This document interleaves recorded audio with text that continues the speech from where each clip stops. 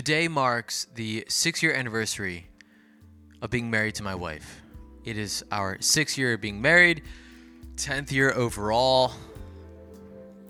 I assure you that is not the point of this episode. It's not just me talk about how to have a successful marriage. Because 6 years ain't nothing. Once you get married, then you go to a wedding and they do the whole dancing with your partner, and then they're like, all right, if you've been married under 5 years, step off. And you're just like, all right.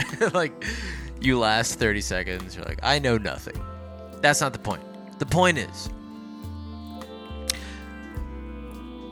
the girl that I married was my campus crush when I was in college.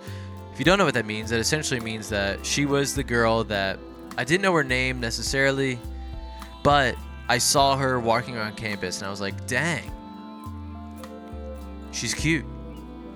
Dare I say she is hot. And if I'm a gentleman, she's beautiful. So this is my campus crush. I am non-creepily observing from afar, just waiting for a chance. I actually wrote a song about this.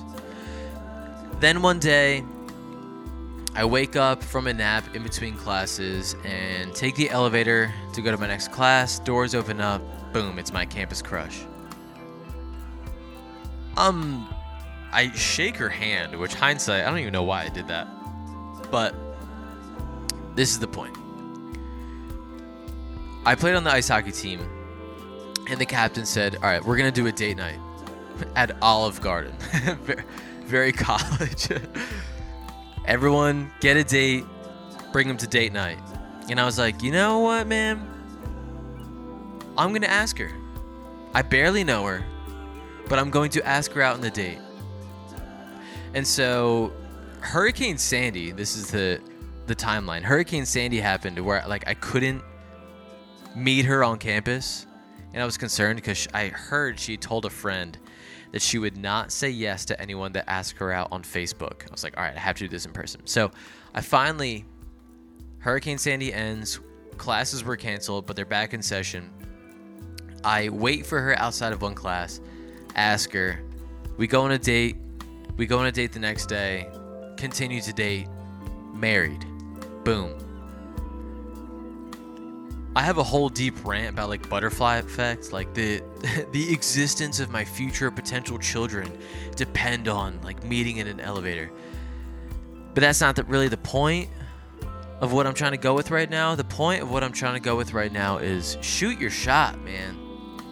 No matter what it is. Who cares? Who really cares? That's it.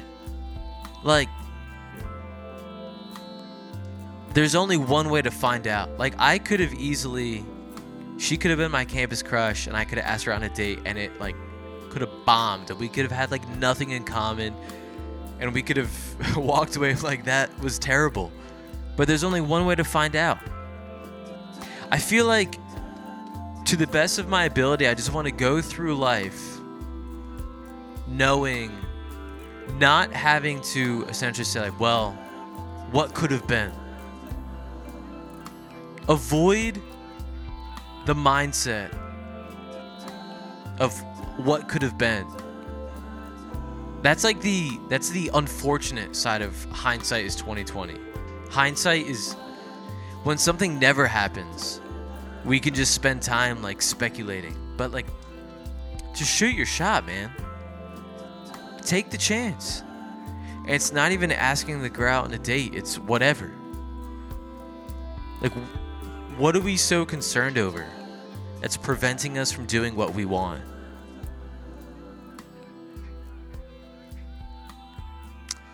I feel that's something to think about.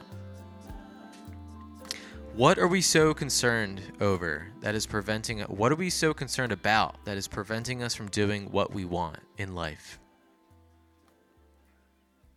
Shoot your shot. Still happily married. Something to think about.